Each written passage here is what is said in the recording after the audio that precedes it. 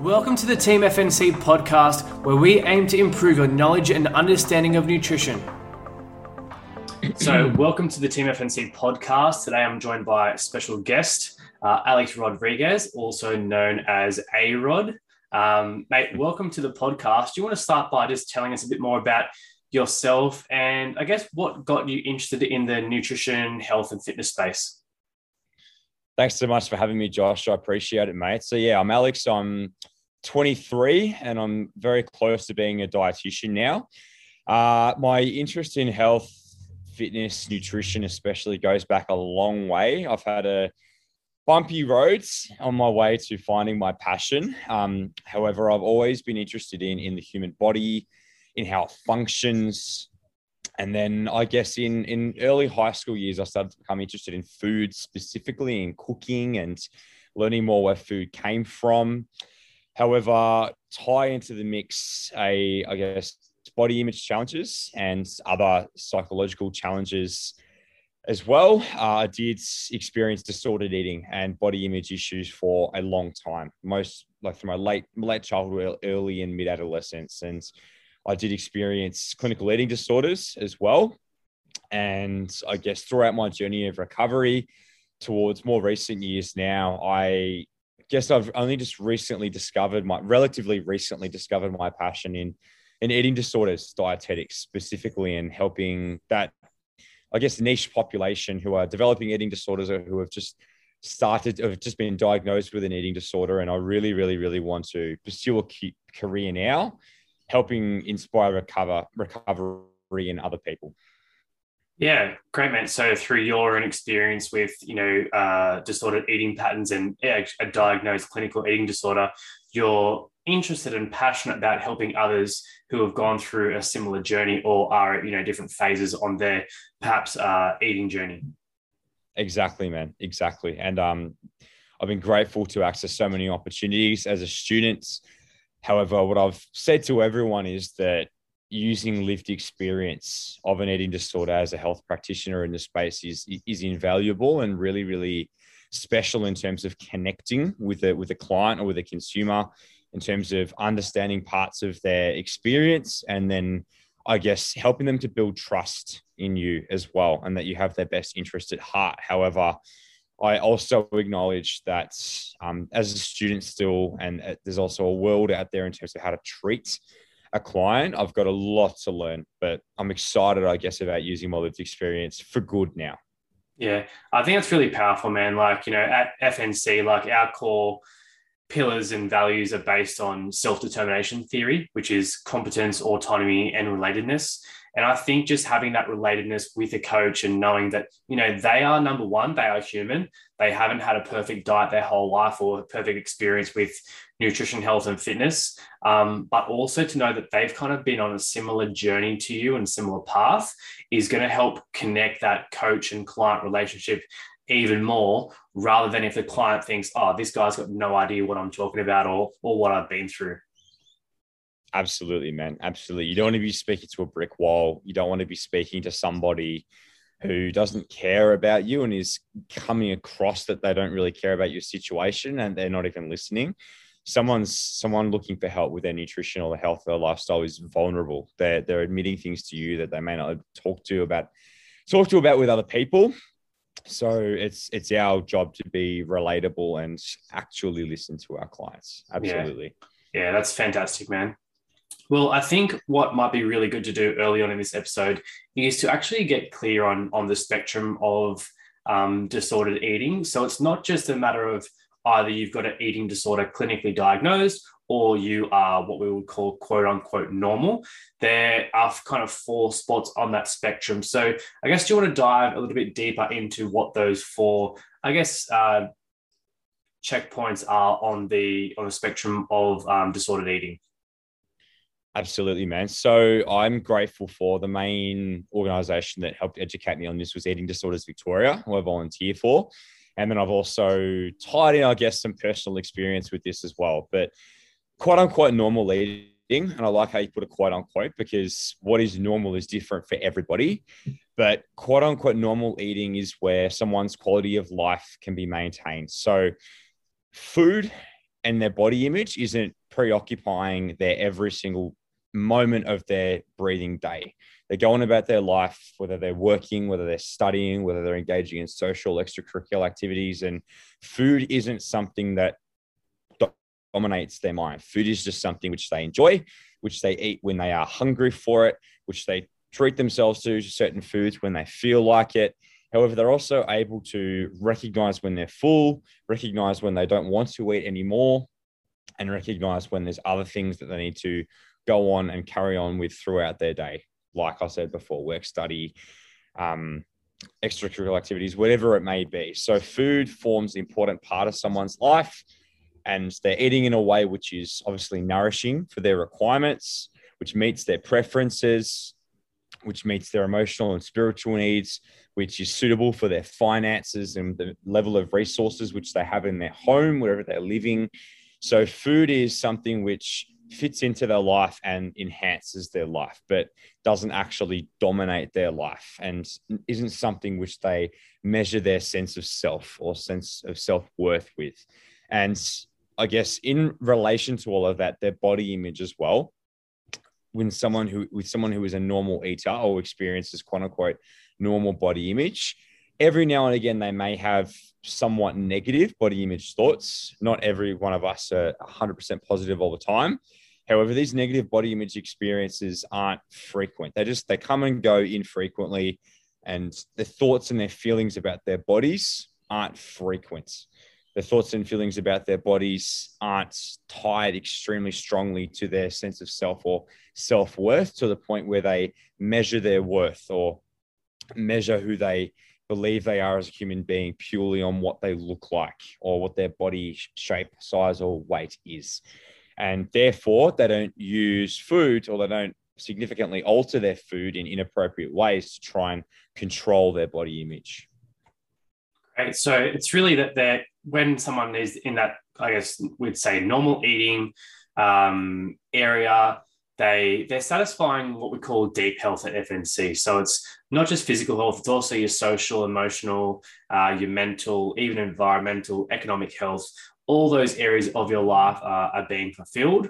One isn't suffering as a result of focusing too much on your intake or your exercise or your body image. And there's an overall, I guess, would say a net positive, and there's no, I guess, negative aspects in regards to your quality of life.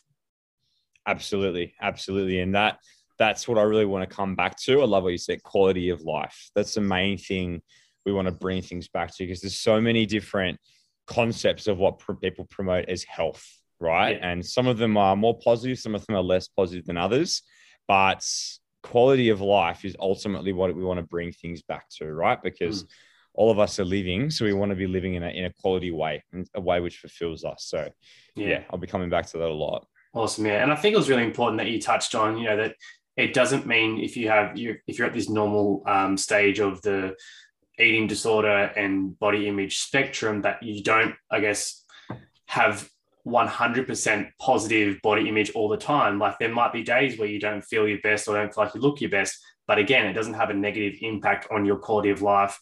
And I guess it doesn't linger.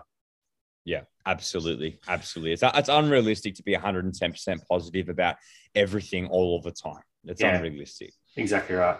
All right. So in nutrition, health and fitness, there's a big black or white, on or off, you're this or you're that when it comes to anything. And like I said before, it's not the case, especially in the eating disorder space. It's not like normal or disorder. It's not normal or eating disorder. There's a few different spectrums. So the next part is the preoccupation phase. Do you want to dive a little bit more into, I guess, what that is and what some of the characteristics may be? Absolutely, man. So I like how you mentioned about the nutrition and quote unquote fitness space, because I feel like most of us have probably been preoccupied with our food and or our body image at some point in this space.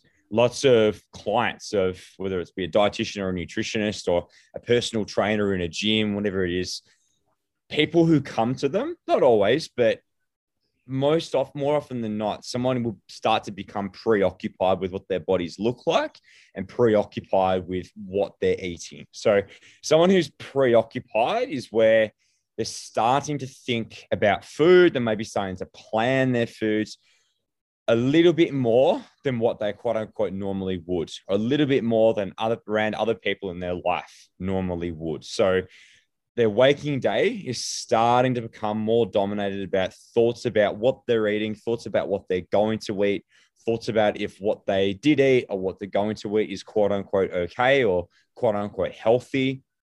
And it's starting to, I guess, cause some form of stress, or just ever so slightly starting to interfere with their life in some way. Not to a significant extent. They can mostly carry on with what they're doing, but it's starting to dominate their thoughts a little bit more. And therefore, they may start looking into Google diet programs or whatever it is, or hopefully they may start going to actually see a health professional, but they're starting to, I guess, feel anxious about what they're eating and starting to contemplate making changes. And unfortunately, they may find negative sources, which may not encourage the best way of change. And then if you look at the body image side of things, they're starting to worry about what they look like. They may be starting to have increasingly negative thoughts about what their bodies look like. And they may start to ask for help too, or they may start to take measures in order to change them. And then they may start doing these sorts of things. It's not significantly impacting their life yet. It's just starting to dominate their psyche a little bit more, where they're like, okay, I'm not comfortable with this anymore. I really want to start making change, or I feel like I need to start making change is probably a better way to put that.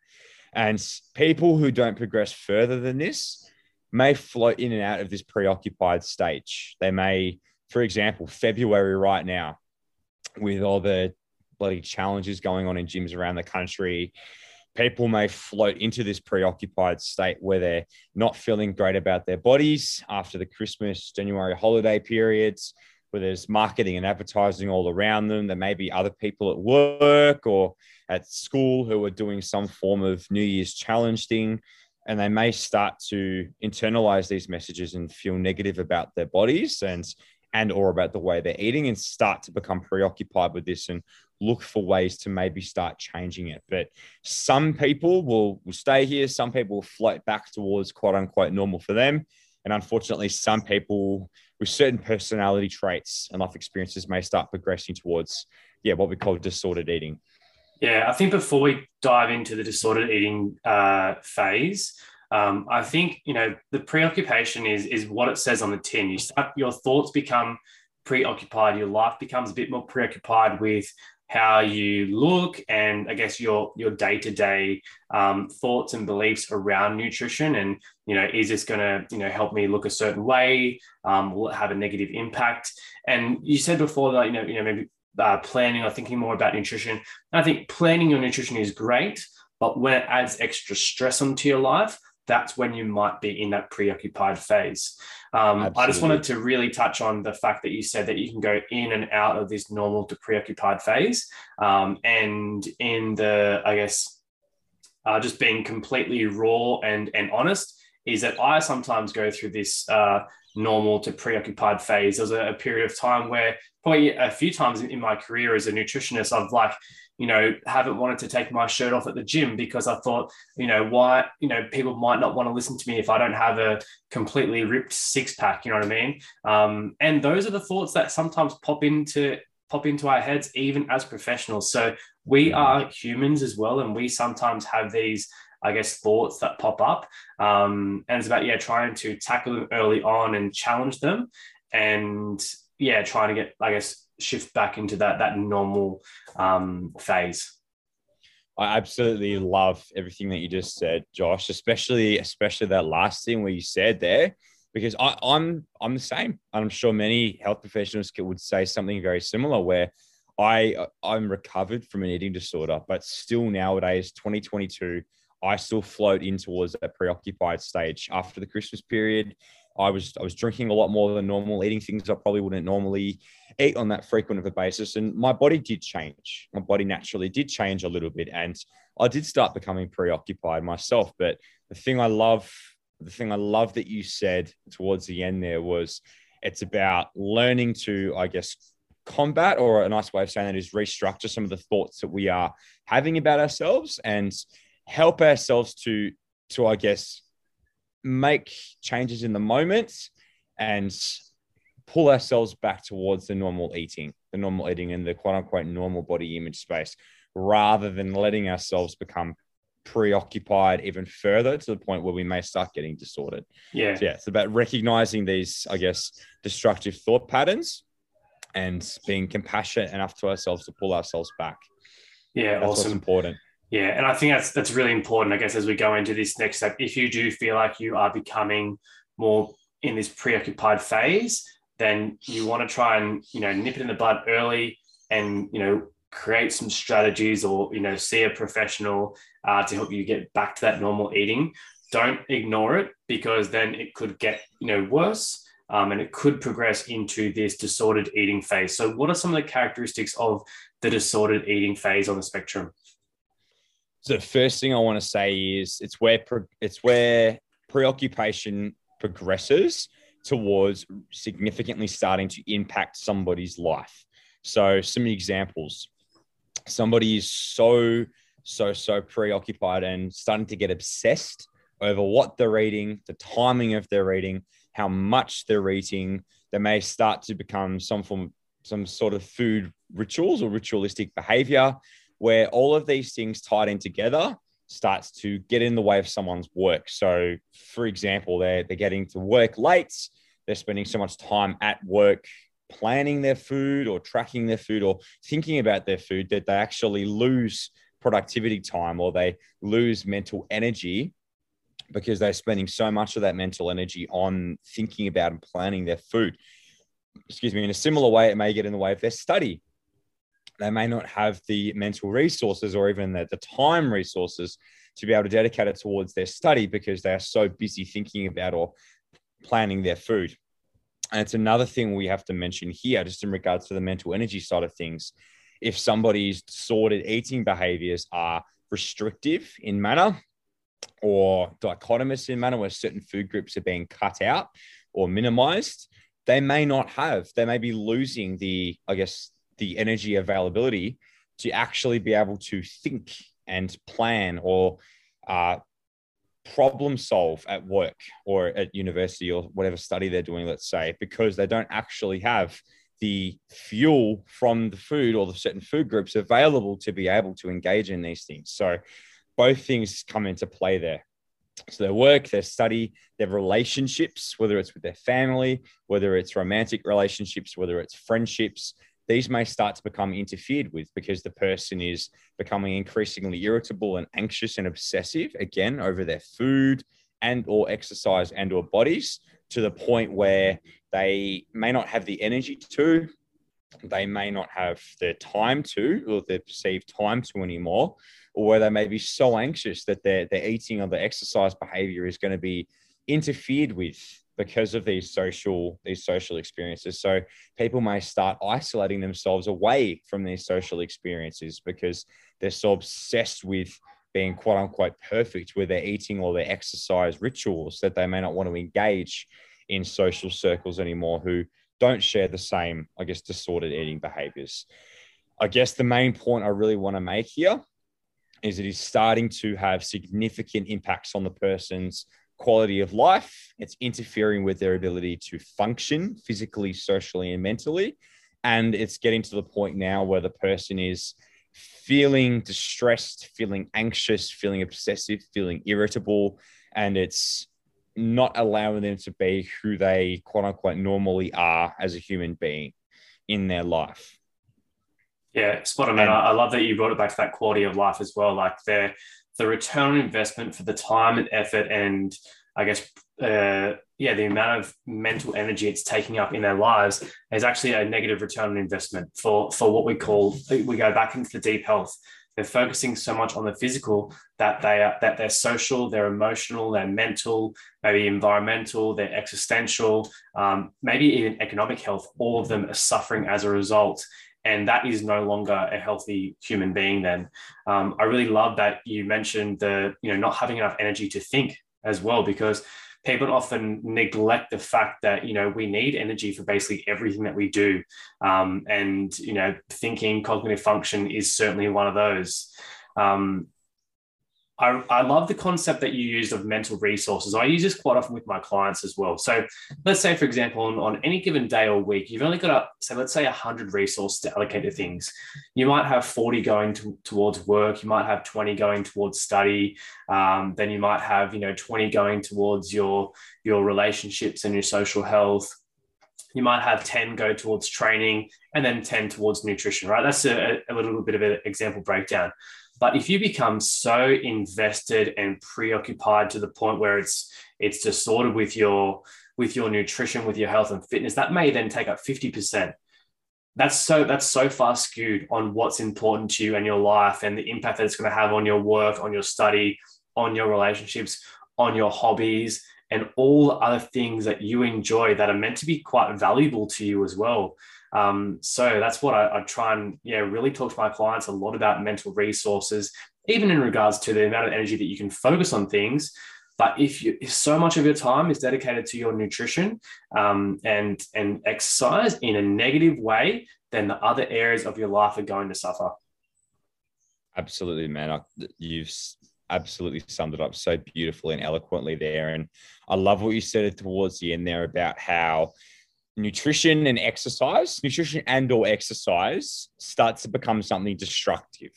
It's no longer, healthy nutrition and exercise, whatever that looks like for a certain person, is meant to enhance somebody's life. It's meant to make their life better and make their life more enjoyable. It's meant to help them feel better about their lives and enjoy their lives more to some capacity, right?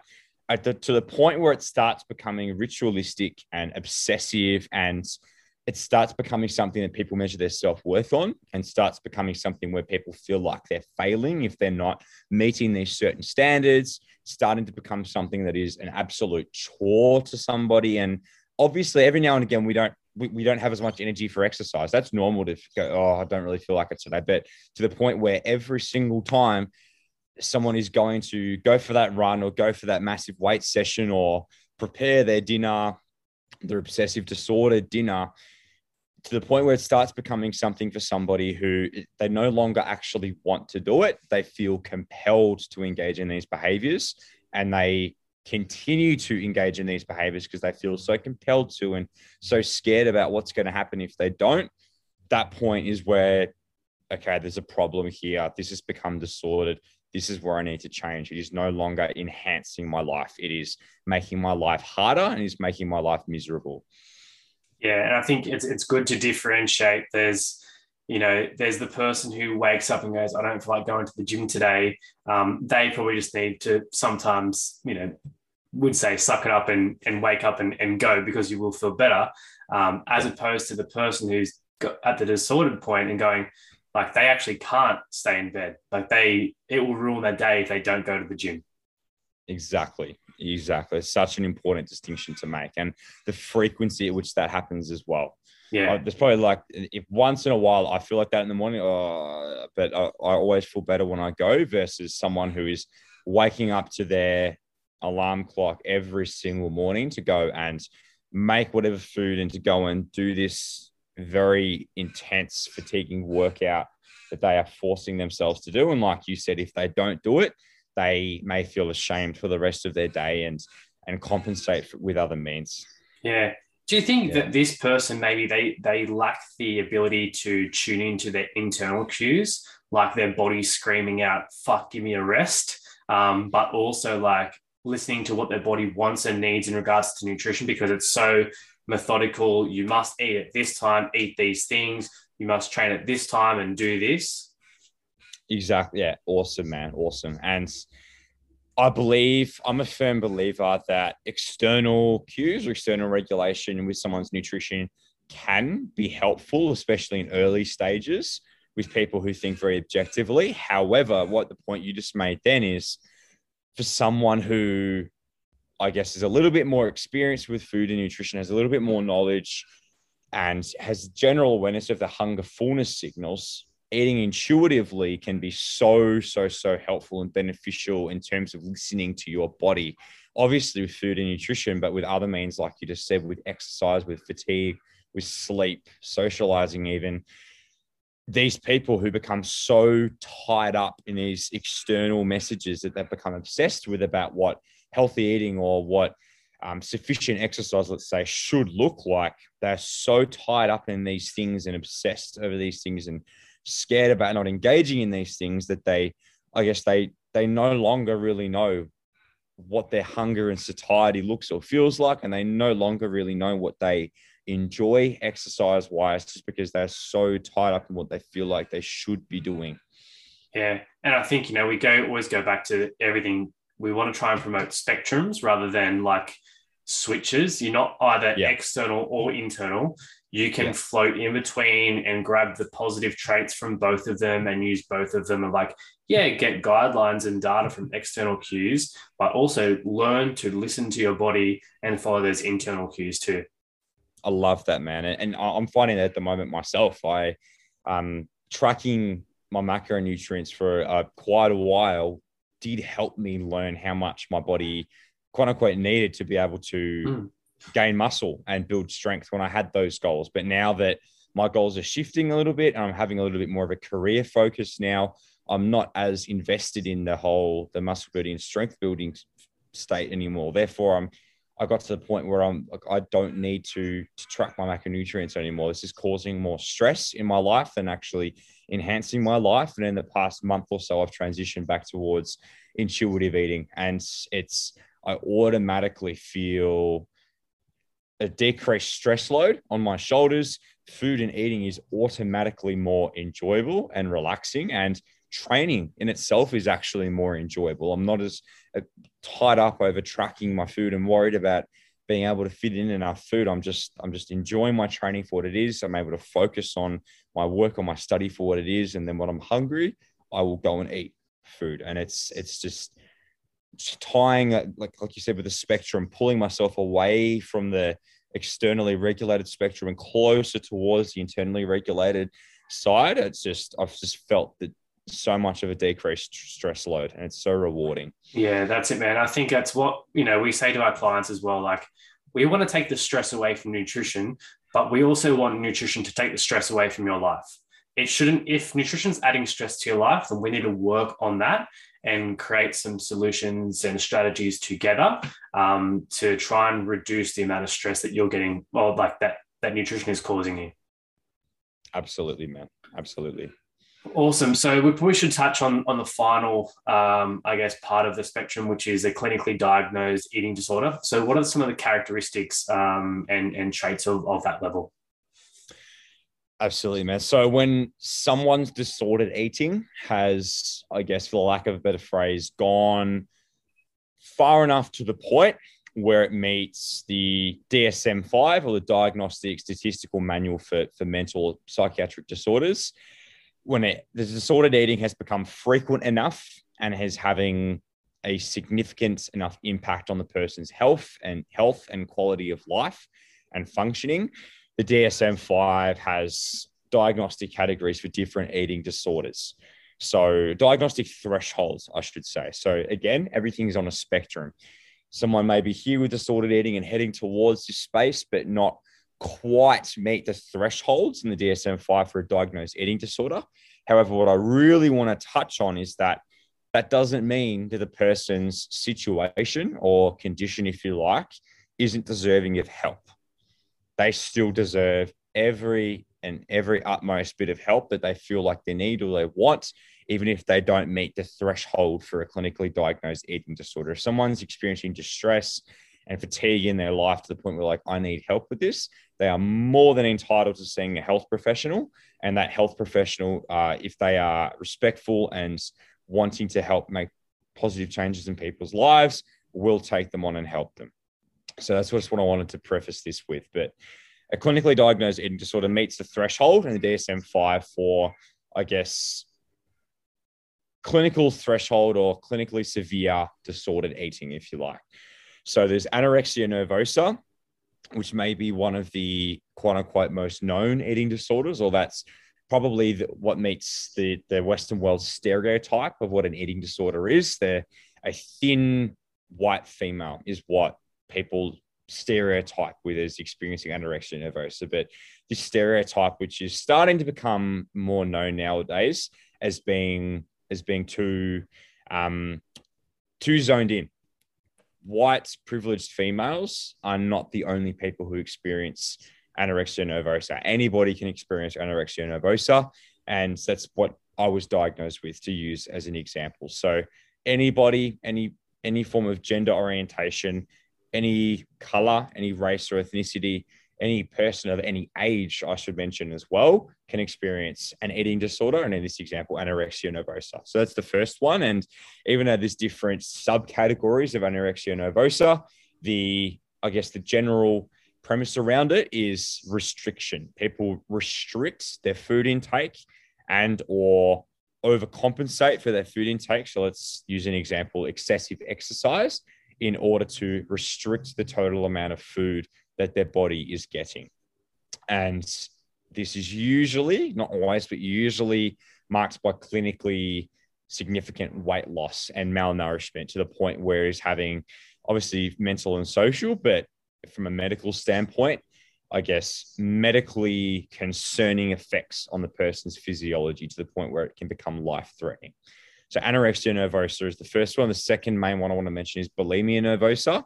Some people may have some form of concept about this one, but it's characterized by recurring binge cycles. So eating with a loss of control on either objective or perceived large quantities of food in a short amount of time. And then that is followed by a purging method. So often vomiting, self-induced vomiting is a commonly used purging method, but other things as well, like laxative misuse and even diuretic abuse as well. People use purging methods to try and pull that food that they've just eaten out of their bodies, or eliminate's a better word, eliminate the food they've eaten out of their bodies.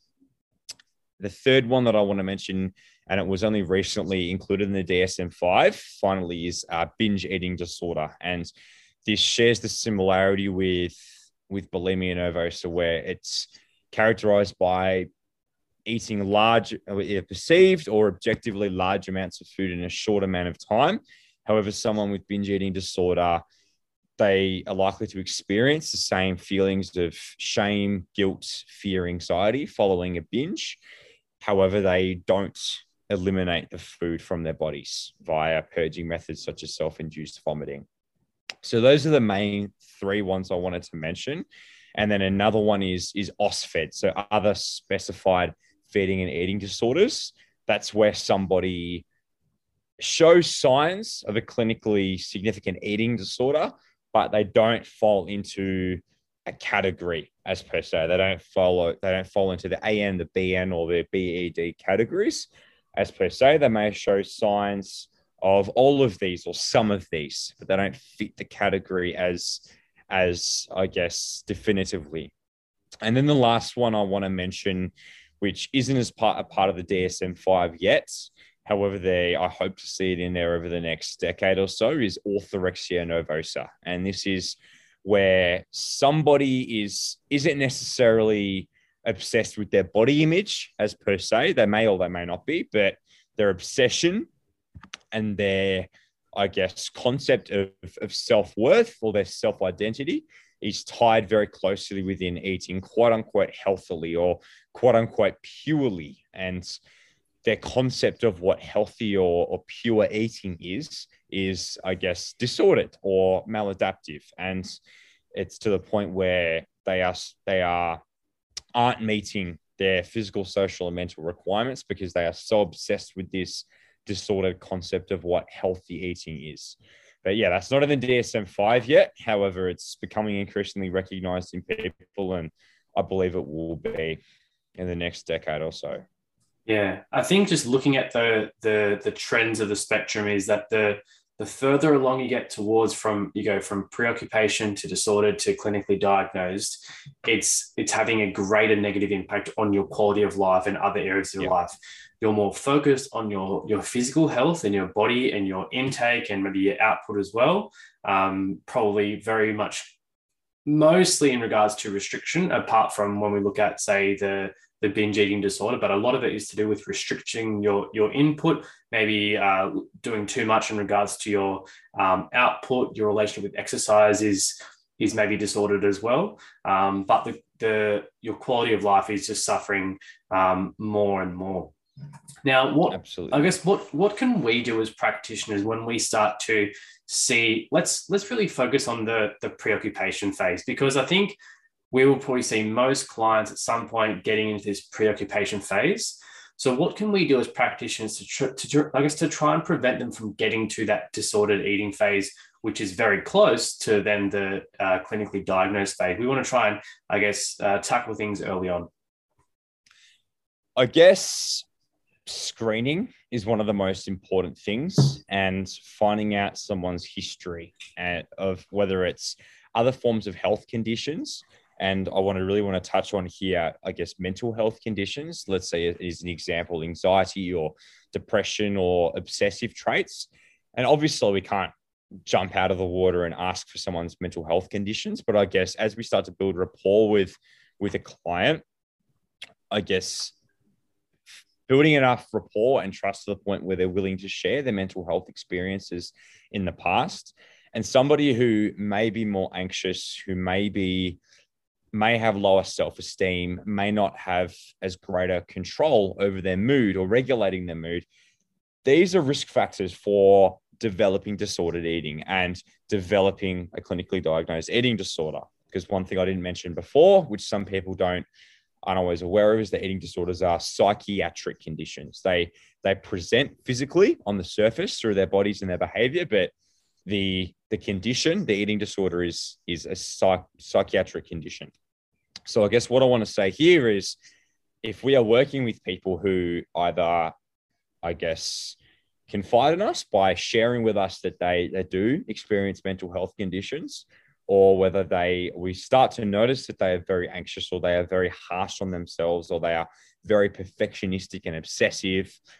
If we start to notice these sorts of things, that's where we need to be. We should already be careful with the way language we use around food and the way we approach things. But I guess we should add an extra layer of caution with how we speak about food, and I guess goals and targets that we help to set with these clients, as well as on the other end, how much we invest into reminding them to take care of their mental health and reminding them to, I don't love the word, but have a more holistic view on their health, rather than purely focusing on their bodies and purely focusing on their nutrition and their exercise.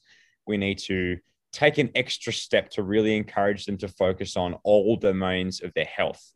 Like I mentioned before, their mental health, their social health, engaging in their hobbies and other things that they enjoy, engaging in self-compassion towards themselves, taking care of their financial health, and really tapping into their other values in their life away from nutrition, exercise, and their bodies.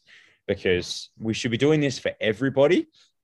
And so, however, people with these risk factors for developing disordered eating disorders need an extra little bit of attention towards these things, just so so we can do our very best to not let them progress towards disordered eating. However, one of the most important things I'll say is if we feel like somebody is already starting to head towards that disordered eating space, then refer out. Yeah. And I've got so much to learn. I'm very passionate about this space, but I'm not an experienced eating disorder practitioner yet. I've got so much to learn. However, what I want to say is we need to refer out to experienced eating disorder dietitians and psychologists if we believe somebody's starting to head towards that disordered eating space from preoccupation. We shouldn't feel like it's our responsibility to fix anything. And if it's starting to feel out of our scope or out of our depths, and we genuinely want to help the person, we'll refer them onto a more experienced practitioner.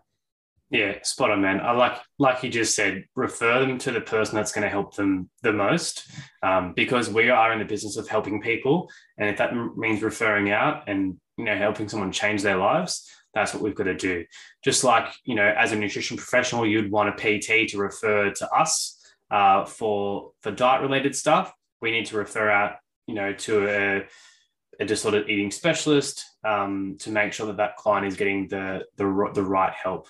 I think just, in regards to the screening process as well, like we do we do that at FNC with some of our psychometric testing and the questions that we use in our initial consult form, so we can start to get an idea of someone's beliefs and around certain foods, or their eating patterns, or their relation with exercise and their body, which kind of gives us a few starting points even. But I think even starting to help clients challenge their beliefs and thoughts around certain foods as well, whilst they're in this preoccupation phase, challenge what it means. Okay, if you had a rest day, what do you think would happen? Start to challenge those beliefs. Okay, if you ate carbs after 6 p.m., what do you think would happen after that? Like, let's do some tests, let's do some experiments, and help them challenge those beliefs before they get, like I said, to the next phase of disordered eating. But that's what I guess we can do as practitioners. But what can an audience do if they're starting to notice, okay, I'm a bit more preoccupied, nutrition's causing me a bit more stress, I'm struggling to take a rest day. What are some of the things that they can do, or maybe on their own? So what I love that you just said, man, a big part that I missed is starting to help them gently challenge these beliefs. And if somebody's starting to feel preoccupied with what they're eating and with their bodies, firstly, gently and compassionately ask yourselves why. Like, why do I think I'm starting to internalize these messages more? Why do I feel like I'm starting to focus on my body and on my nutrition more? Why are you starting to do that? If you haven't done that as much before, what's triggered that, I guess? Is it a comment from someone? Is it someone else at work or at university? Is someone else in your family that's either making comments or that are starting to focus on their own nutrition and their bodies themselves? Is there a stressful life event that has occurred where you feel like you've maybe lost some control and you need to start controlling something else? Or do you genuinely just want to start making some positive changes and you're an anxious person, so you're, instead of seeking help, you're becoming preoccupied and expecting yourself to fix everything? I guess what I'm trying to say is ask yourself why you're wanting to make these changes, and ask yourself why you're becoming preoccupied in such a manner. And I guess the next step there is finding somebody to help you and being cautious about where you look for that help.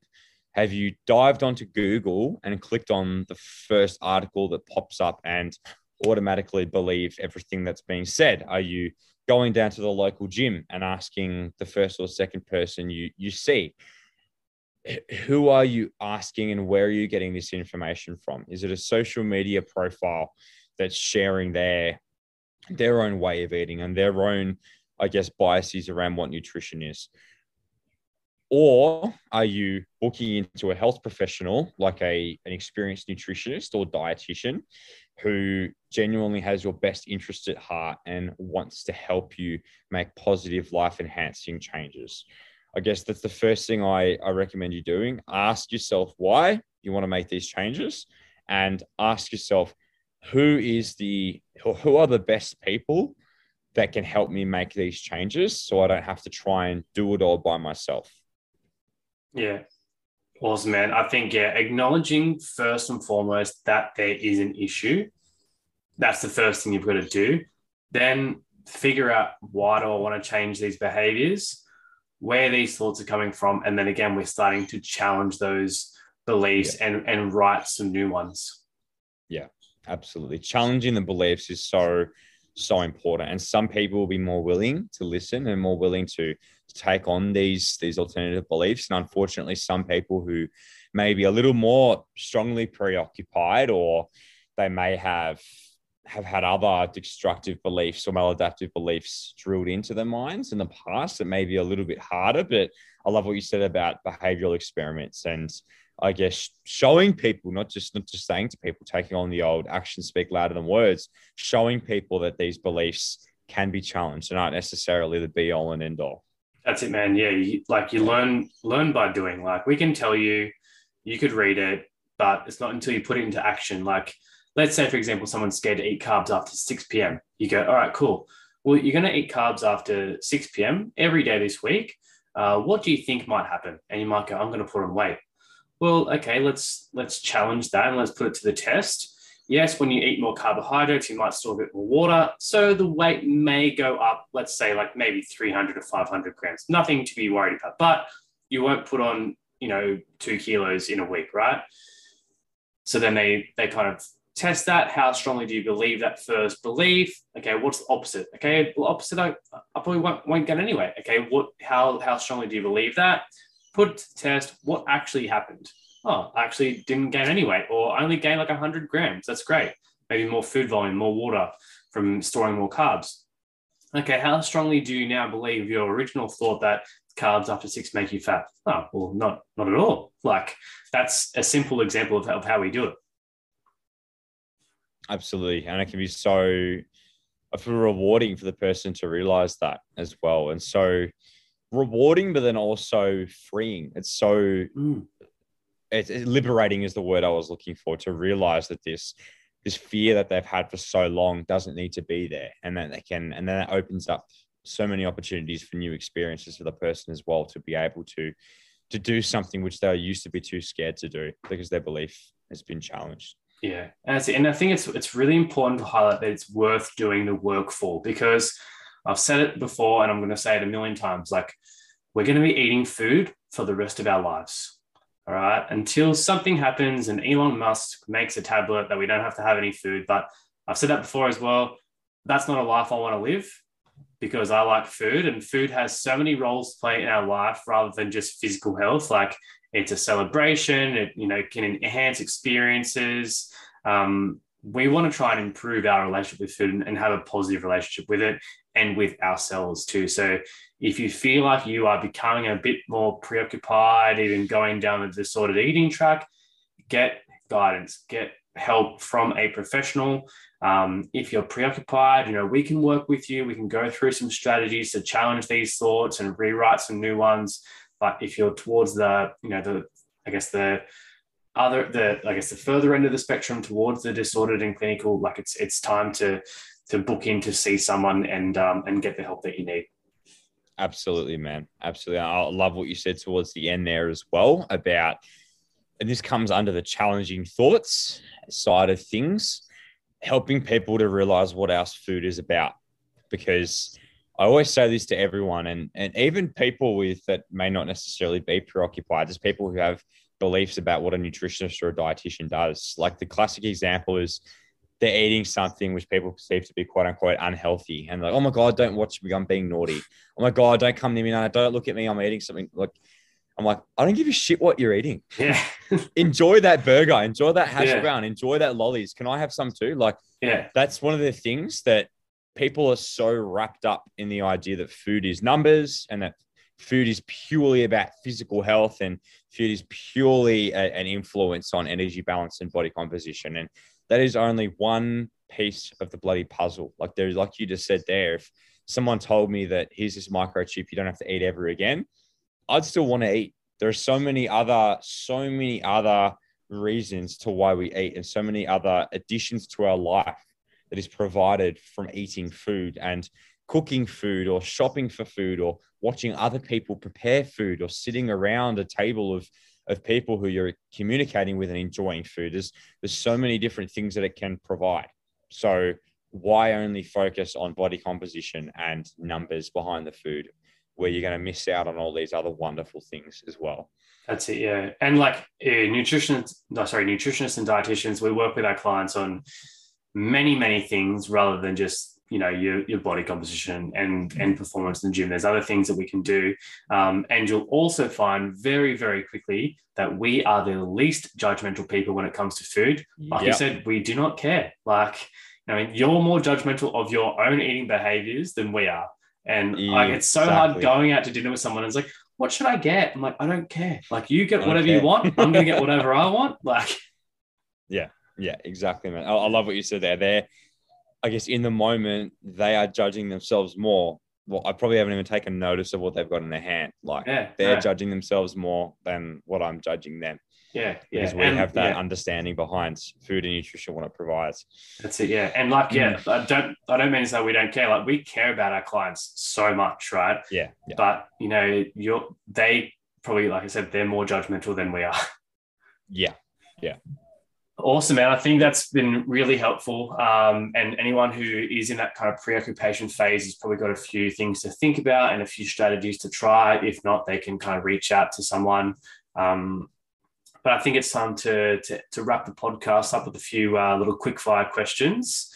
Mate, do you have a favorite quote? I've got a few, man, and this is pretty hard, I guess.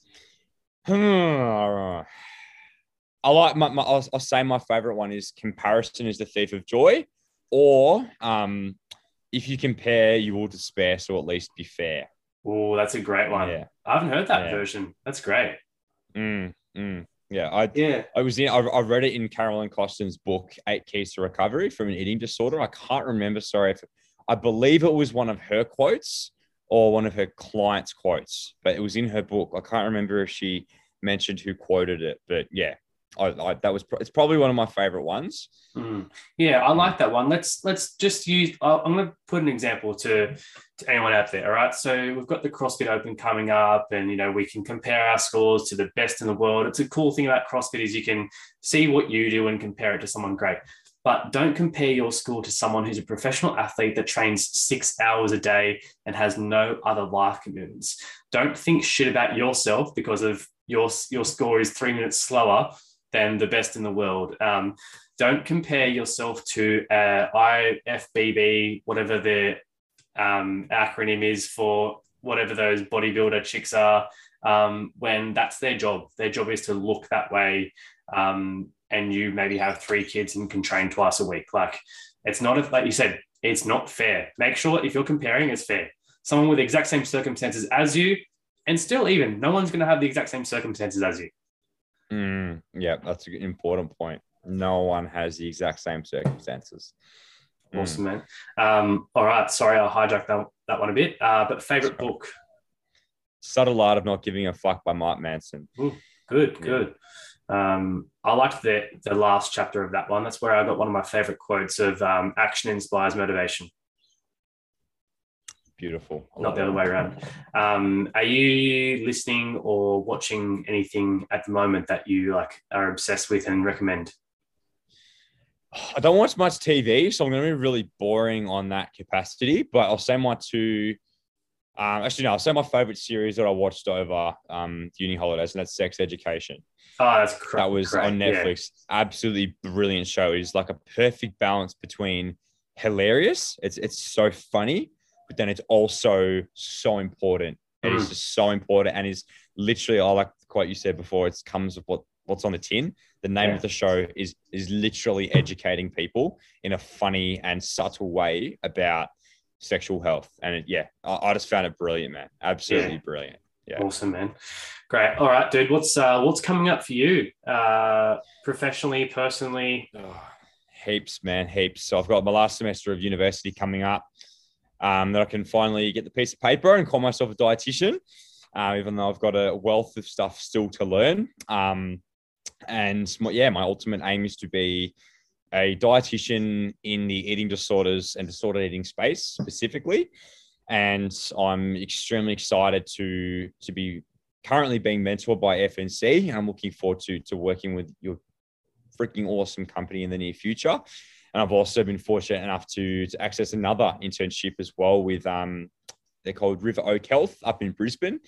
And it's owned and operated by one of my idols in the eating disorder space, Shane Jeffrey. He's got 3 clinics and works online as well across Southeast Queensland. And their clinic is dedicated towards eating disorders and disordered eating and helping people build healthier relationships with food. And I'm fortunate enough to be going up to the ANZs, to the Australia New Zealand's Academy for Eating Disorders conference in Mooloolaba in a month's time. And I'll be a googly-eyed little student around lots of cool people and learning up there and meeting lots of cool people up there as well. And in the near future, I'll be moving to Brisbane, which I'm extremely excited for as well. A lifestyle change I've been wanting to make for a long time, and I'll be commencing work up there as soon as I've graduated. Awesome. Lots and lots and lots of stuff happening, but